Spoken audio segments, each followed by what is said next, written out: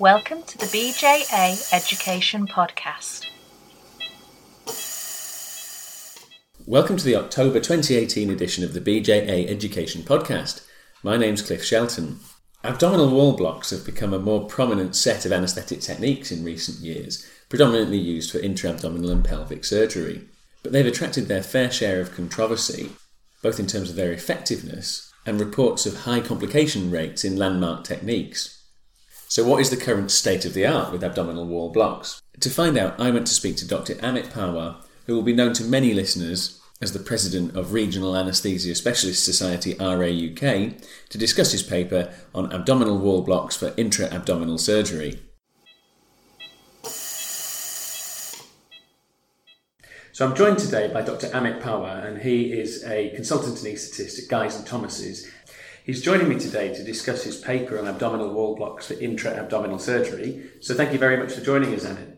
Thank you very much for inviting me along to the podcast, Cliff. I was very fortunate to write this paper along with a couple of colleagues of mine, one of mine from Guy's and St Thomas's, Desire, on Watche, and Jens Borglund from Denmark, who is a bit of an expert in the field. So thank you for asking me. So you're here representing an international collaborative effort. Absolutely. Excellent. And your paper focuses mainly on the tap block and the quadratus lumborum block, and I think we'll follow that in the podcast, if that's okay with you. It's absolutely fine. Okay, so to start us off, when we perform a regional anaesthetic technique for abdominal surgery, what nerves are we trying to block? So pain from intra-abdominal surgery is a combination of both somatic and visceral pain. And somatic pain is a pain that most of us are familiar with. It's pain coming from skin, tissue and muscle. It's what we traditionally think of when we think of post-rupture pain. This is transmitted from thoracoabdominal nerves and is much more localised. Visceral pain, however, is transmitted from the autonomic nervous system via sympathetic fibres, and these form plexuses near the viscera involved, like the celiac plexus. This pain is sort of a little bit more diffuse, poorly localised, and can be associated with autonomic symptoms. The techniques, central neuraxial techniques like spinals and epidurals, block both types of pain, which is why they've been so popular in the past. But the more lateral techniques, such as the techniques we're discussing today, tend to only block the somatic pain, and therefore when we're using these blocks, we tend to use them as part of a multimodal approach to analgesia. Before we go on to discuss the specifics of those blocks, can you just remind the listeners of some of the relevant anatomy of the abdominal wall and how this relates to the nerve supply that you've just described? Okay, so if we start with the anterolateral abdominal wall, if you start from the midline, the rectus abdominis muscle, and then you move laterally, there are three major abdominal muscles that we've all become familiar with, really, with learning about the tap block. The external oblique is the most superficial muscle, and it travels in an inframedial direction from the 5th to 12th ribs and inserts into the iliac crest and the pubic tubercle. Deep to the external oblique is the internal oblique muscle, and that travels in a supramedial direction from the iliac crest up to the 10th to 12th ribs, and it inserts also in the midline right by the linea alba in the rectus muscle. Often when you look on ultrasound, the internal oblique is the thickest muscle that you can see. Deep to the internal oblique is the transversus abdominis muscle, and that runs, as the name suggests, in a transverse direction from the costal cartilages and also inserts into the linea alba. It's probably worth mentioning at this point that below the transversus abdominis muscle is the transversalis fascia, and you often see that when you're scanning with ultrasound. So all of these three muscles, the aponeuroses of these muscles, fuse to form the rectus sheath in the midline. Now, as I mentioned earlier, somatic innervation of the abdominal wall is from T6 to T12 and from the ilioinguinal and iliohypogastric nerves. Now, these thoracoabdominal nerves, as they're coursing through the body, they give off a lateral cutaneous branch in the mid-axillary line, and that supplies the area of the lateral abdominal wall. The anterior cutaneous branches emerge sort of below the costal margin, and they travel in the plane, the transversus abdominis plane, between internal oblique and transversus abdominis, and that's where we target them for tap blocks. What's really interesting is the upper thoracoabdominal nerves, so T6 to T9, enter that tap plane medial to the anterior axillary line, whereas the lower nerves tend to enter that plane progressively more and more laterally. And this may explain why, depending upon where you stick your needle on your local anaesthetic, you get a slightly differential block or preferentially block one area more than another. The other thing that's interesting to note is that the lower nerves, say T9 to L1, they communicate in multiple connections in that transversus abdominis plane. They form a tap plexus. They then go on to communicate with the anterior cutaneous branches, and they have a rectus sheath plexus as well. If we're talking more about the posterior abdominal wall, this is an area that's probably a little bit less familiar to most of us, and that requires a little bit more of an understanding of muscles and fascia in the area. And you hear a lot of people talking about fascia for abdominal wall blocks and how important that is. So the main muscles involved here are the quadratus lumborum muscle, the psoas major muscle, and the erector spinae group of muscles. The quadratus lumborum muscle arises from the iliac crest and it extends to the transverse processes of L1 and L4. And the psoas major muscle is anterior and medial to it, and it originates from the transverse processes of T12 and L5 attaching to the lesser trochanter. What's important around these muscles is the thoracolumbar fascia. Now, this fascia arises from the spinous processes of the thoracic and lumbar vertebra and is most commonly described as dividing into 3 layers. The thoracolumbar fascia envelopes the muscles of the posterior abdominal wall, and that's where things get interesting. Because the anterior layer of the thoracolumbar fascia is also known as a transversalis fascia, and it follows quadratus lumborum and psoas major up through the diaphragm, and this may explain why local anaesthetic around this fascia may track up into the paravertebral space and affect the sympathetic chain. The other relevance of the quadratus lumborum muscle is that the ventral rami of the spinal nerves pass over the anterior surface of it, so one can conceptualise why injecting local anaesthetic around the quadratus lumborum muscle may actually give you abdominal analgesia. Those people who like to look at pictures as well, I'd recommend taking a look at the paper, and figure 1 in the paper has got a nice cross-sectional diagram which relates very nicely to what you just said. I do have to give a shout out. One of my previous fellows is now a consultant colleague of mine, PJ, who's involved in doing a lot of the diagrams for our L Sora videos, helped out with that diagram, so I just want to give him some credit for that. Excellent, thank you. So let's go back to the tap block, which I think, as you pointed out, would probably be most familiar to the listeners. Can you just give a bit of an overview, some revision about how this technique is accomplished? So the idea behind the tap block is the idea is to block the T7 to L1 spinal nerves. And in theory, it sounds like a wonderful idea. The main indications for this type of block are general and colorectal surgery, gynecology, urology surgery, and obstetrics. The issue with blocks like this, there are many approaches that have been described. The technique that was initially described was a landmark-based technique involving accessing the transversus abdominis plane via the triangle of Petit. And that's a gap between the external oblique and latissimus dorsi, just above the iliac crest. That was a landmark technique involving 2 pops going through the external oblique, internal oblique, and injecting in the transversus abdominis plane. The issue with that, of course, is anything that revolves purely on pops and clicks is potentially unreliable. There are other structures that can lie in the vicinity, so potentially quite dangerous. So many of us would advocate replacing that technique for a visualize or an ultrasound technique. So after the landmark tap block was described, the first technique that really became popular with ultrasound was the lateral tap block.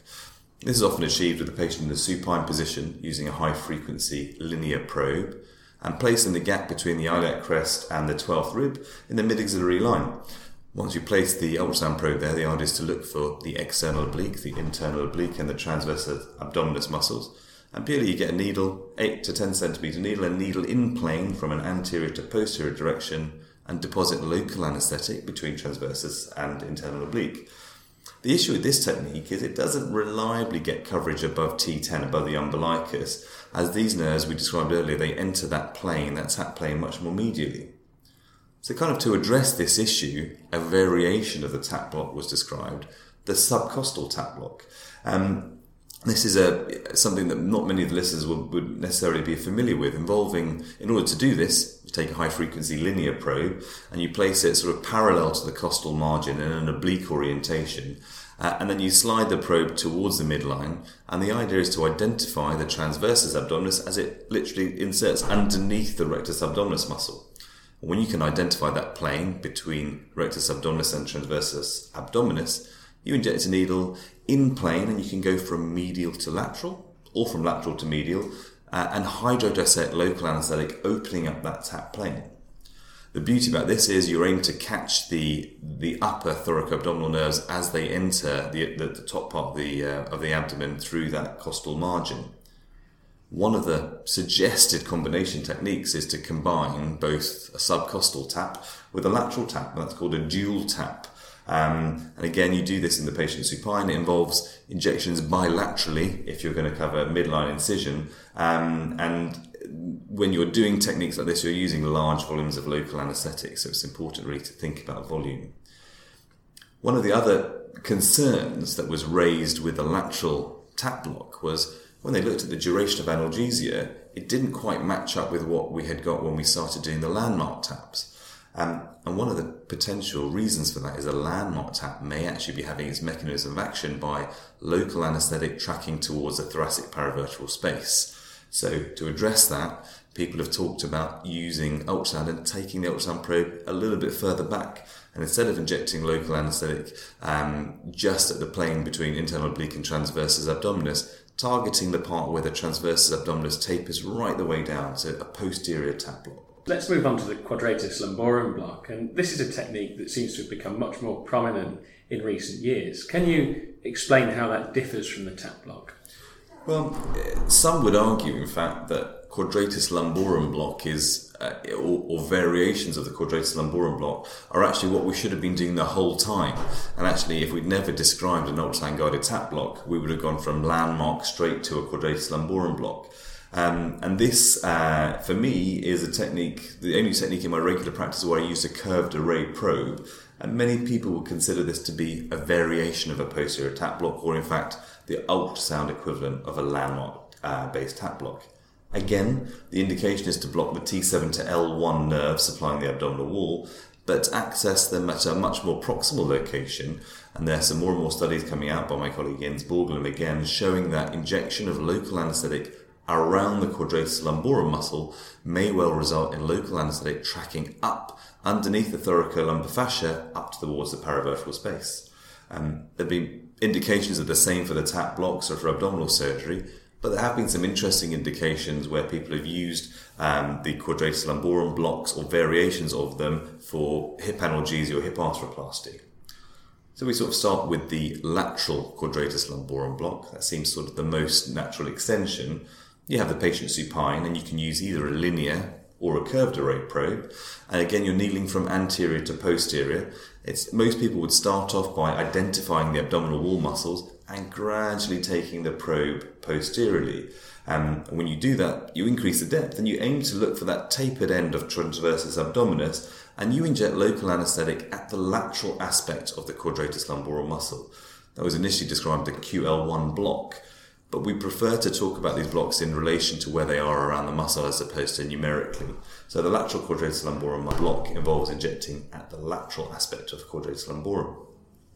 The second variation, and this is my preferred technique for quadratus lumborum blocks, is the posterior quadratus lumborum block. And here, similar needle path, except you're aiming to take a shallower angle and deposit the needle at the posterior aspect of quadratus lumborum. And this is my go-to block when I'm using this for abdominal analgesia for major plastic surgery with either abdominal wall reconstructions or for DIEP flap reconstructions. And here I use a patient in the supine position, and I use a curved array probe just to give me that wider field of vision. In both the lateral and the posterior blocks, we're talking about using a volume of local anaesthetic between 20 to 30 mils.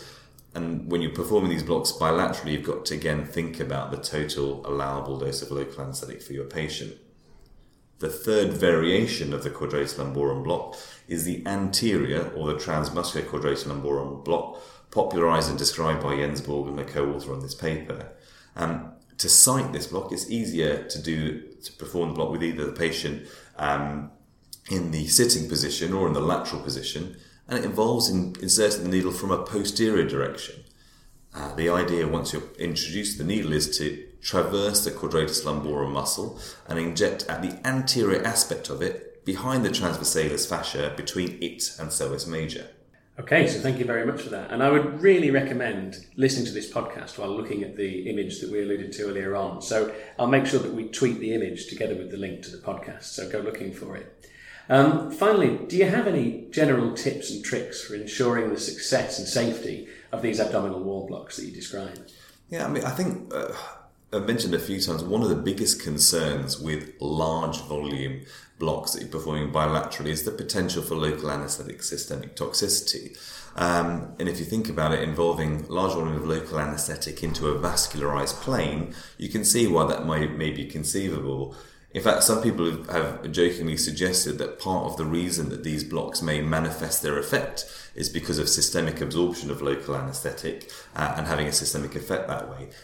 Nevertheless, that's not what we should be aiming to do. And I think there are two things you can do. You could work out the maximal allowable dose of local anaesthetic and dilute it down. The other thing you can think about doing is using an adrenaline-containing solution to potentially mitigate or minimise the risk of local anaesthetic absorption.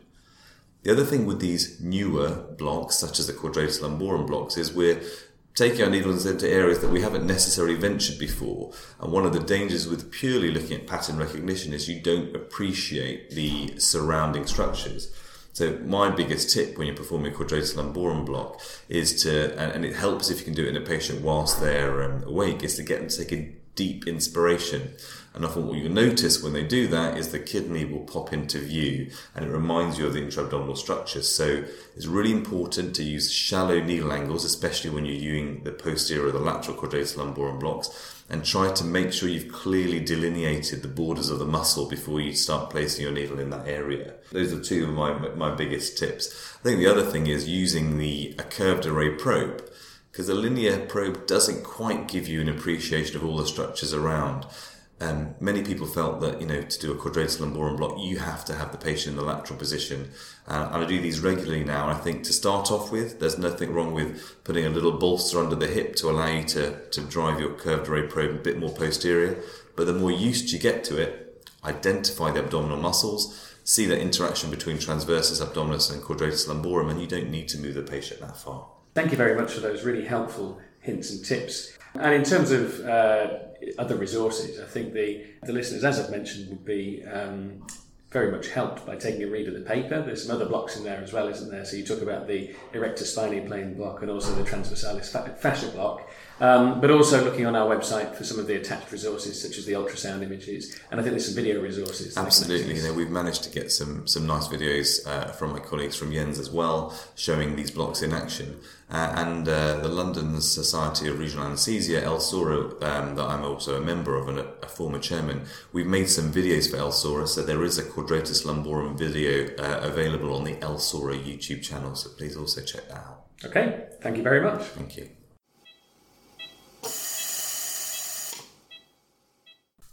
So thank you, Amit, for a fascinating discussion. We hope that you'll join us again next month, and in the meantime, please remember that we welcome feedback on the podcasts, and you can follow us on Twitter at BJA Journals for all the latest updates. Thank you for listening. Thank you for listening to the BJA Education podcast.